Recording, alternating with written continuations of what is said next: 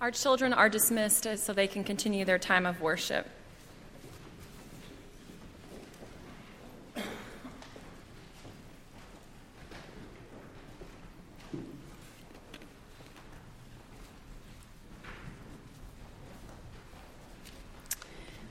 I'm a little behind the times, but I recently had the privilege of watching a movie for the first time, Enchanted, a 2007 classic.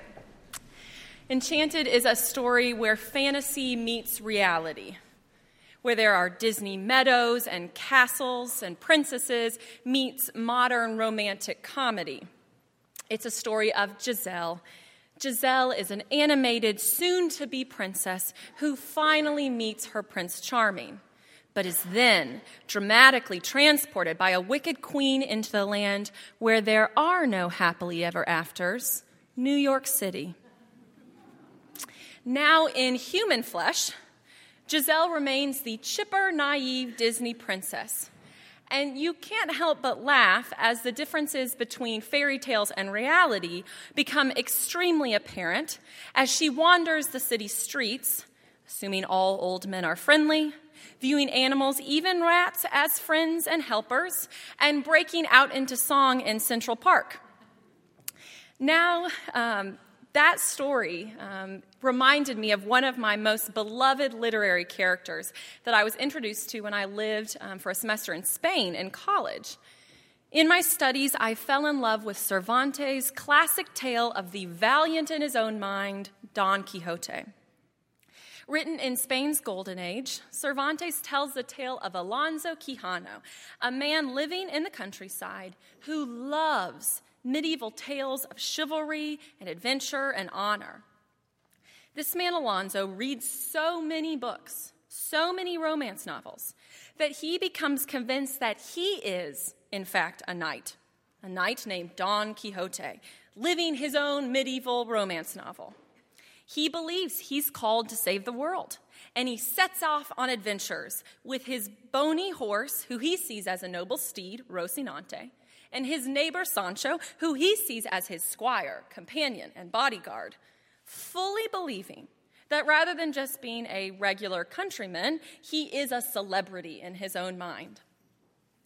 The novel is full of comical scenes where this man, believing he's a knight, totally misunderstands the world all around him. He mistakes windmills to be giants, attacking them with swords. He takes on armies only to find out they're actually sheep. And he frees oppressed gentlemen who are actually prisoners meant to be locked up. It is a hilarious and tragic journey as you watch Don Quixote live out these beloved fantasy tales of knights and princesses amidst the commonplace of small-town life. Both of these stories highlight the stark differences between beloved tales of romance, adventure, and happy endings, and the daily ins and outs of real life. Watching Quixote and Giselle walk that line between fantasy and reality are not far from our challenge every Sunday in Eastertide, as we bring out these beloved Easter texts and place them in the midst of our own reality. For they can sometimes feel a little bit like animated movies. The valiant Savior, Jesus, appearing, standing bravely amidst the crowd with a handsome grin, while the silly, goofy disciples rejoice for their side has wound up victorious in the end. It's a happy ending, happily ever after, cue the music and the dancing and the credits. It's a great image, a beloved story after a really intense Holy Week. And yet, the reality is that on that one Sunday of Easter, in our tradition, everyone pours into the church in their Easter finest. Everyone walks back home, puts on their regular clothes, and lives in their normal life. We walk back to our normal, a normal that doesn't always feel like a happy ending just because it's Easter. There doesn't seem to be an ending at all, nevertheless always a happy one. We go back to work on Monday, and we are left to wonder, can we live as resurrection people when Holy Week actually seems more of our reality? For Holy Week and Lent are often the most realistic. It's during Lent we get out burlap, other materials that are sort of more commonplace. We forego the trumpets and the alleluias for a time, and we focus on being honest and gritty, for hearing the real struggles of Jesus and for naming those that we face in our own lives. So we read texts, and we can relate to temptation, to wishing that we could just solve all our problems with the flick of a wand. We can relate to betrayal, to when life doesn't go as we thought it would. We can relate to disappointment, to not holding fast enough to the things that really matter. Lent can feel so authentic and relatable that sometimes the idea of living in the joy of resurrection can feel like we're trying to be Giselle, parading around in the midst of a Good Friday world, turning a blind eye to the hurt that continues to exist on Easter morning. That living as resurrection people is supposed to be phrases like everything happens for a reason and other things that are thrown around just to simply wish away something that we actually can't explain. And it's during those days when prayer mounts on prayer without a happy ending in sight that I fear that those unable to resonate with the joy of resurrection will find the church's alleluias to be irrelevant and unrealistic, that God's presence is as realistic as a happily ever after from the movies. And in truth, when Easter joy feels like a far cry, fear can plant itself within us. What if we are living like Alonzo Quijano, gallivanting around as something we are not, proclaiming a resurrection when in truth it is all an illusion, all fantasy like the skeptics argue? I had the misfortune this year to walk all the way through Holy Week and totally miss out on Easter.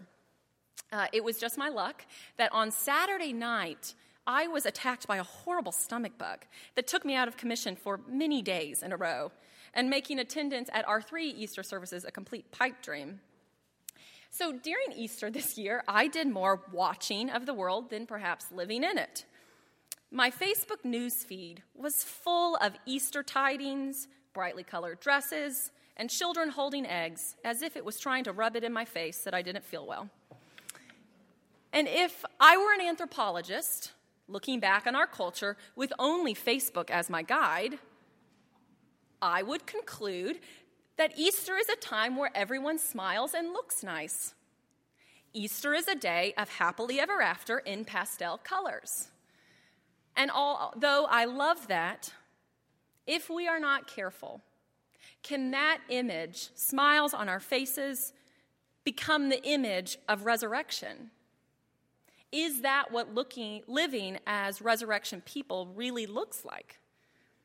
Was that how the disciples felt in that locked room when Jesus appeared? After Jesus shares with them the Holy Spirit, did they go hunting for eggs, put on their Easter best, celebrate happily ever after?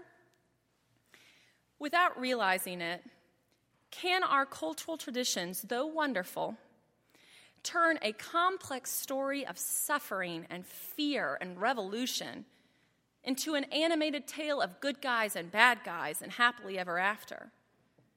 And in so doing, has the reality of Jesus' life, death, and resurrection become too much fantasy in our own minds and not enough reality?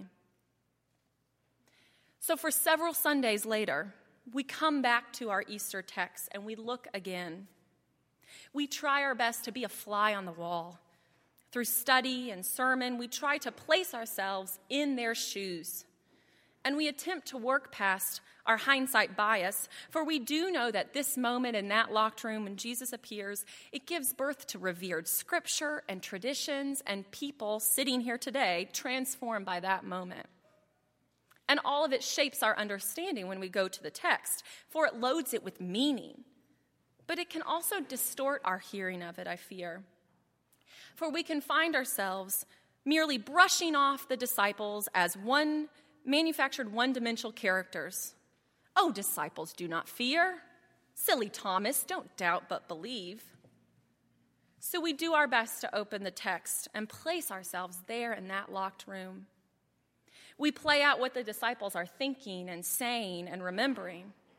There are moments of abandoning their leader, watching him die an agonizing death on the cross. and probably questioning everything.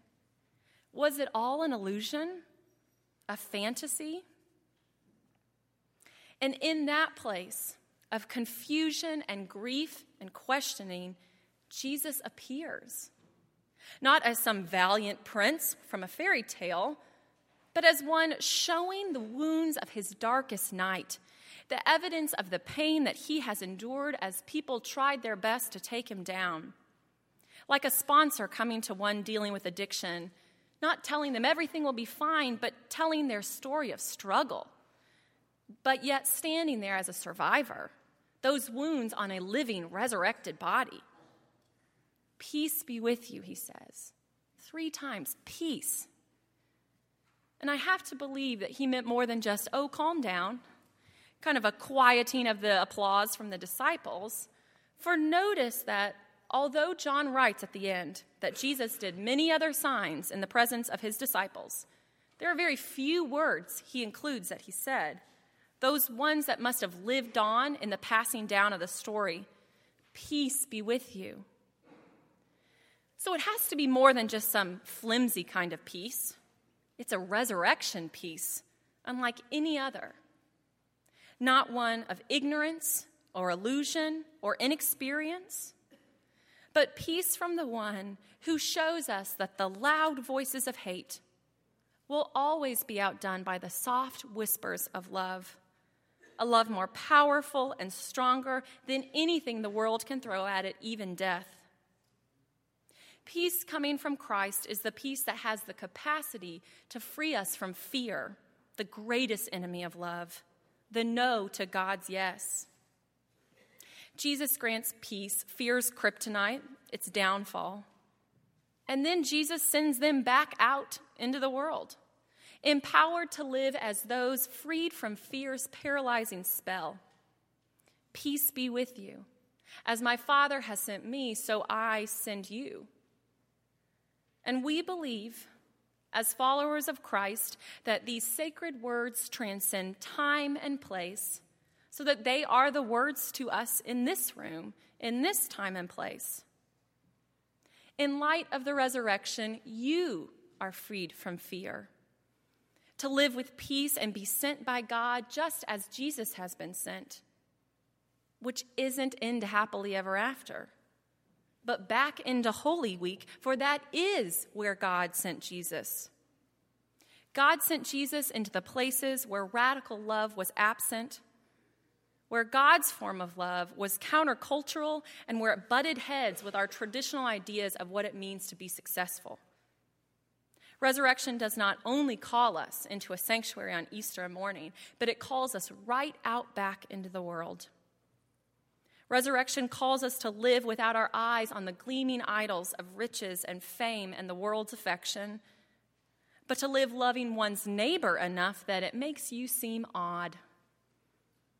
Resurrection calls us to live in such a way that the world will tell us no, but we will live confident in God's yes.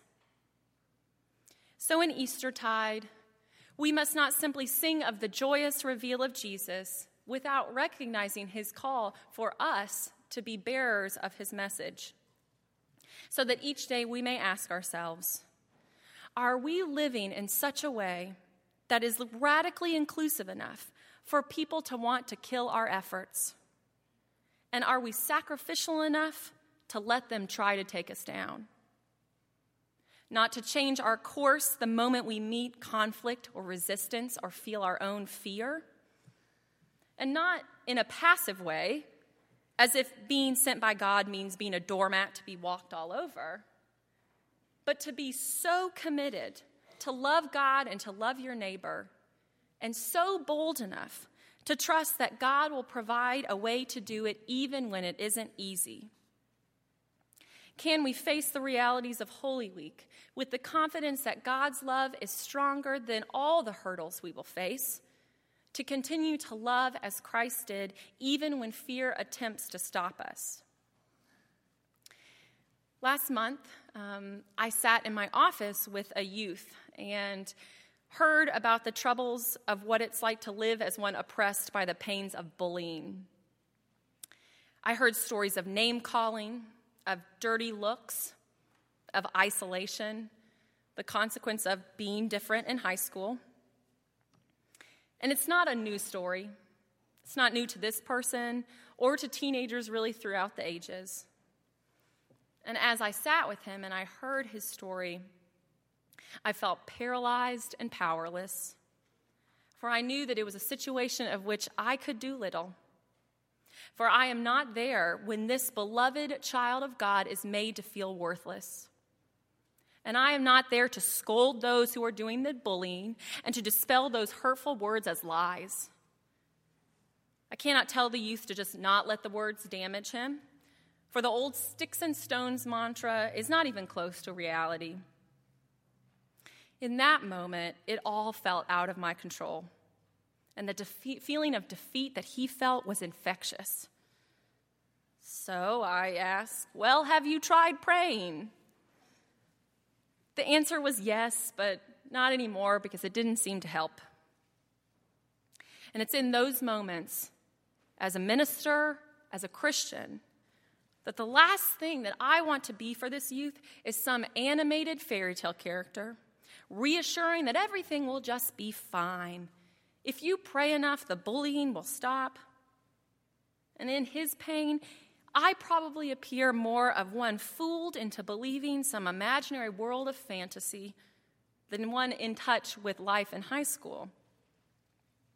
And yet, I cling to a resurrected Christ who knows the pains of betrayal and abandonment, for that is the story of the cross. And that it is through Jesus' darkest nights that love comes to life. So, unaware of what else I could say to him, aloud in my office, I closed our conversation with the words of Psalm 69, moving it from first person to third person. So I prayed aloud with him. I said, "Save him, O God, for the waters have come up to his neck.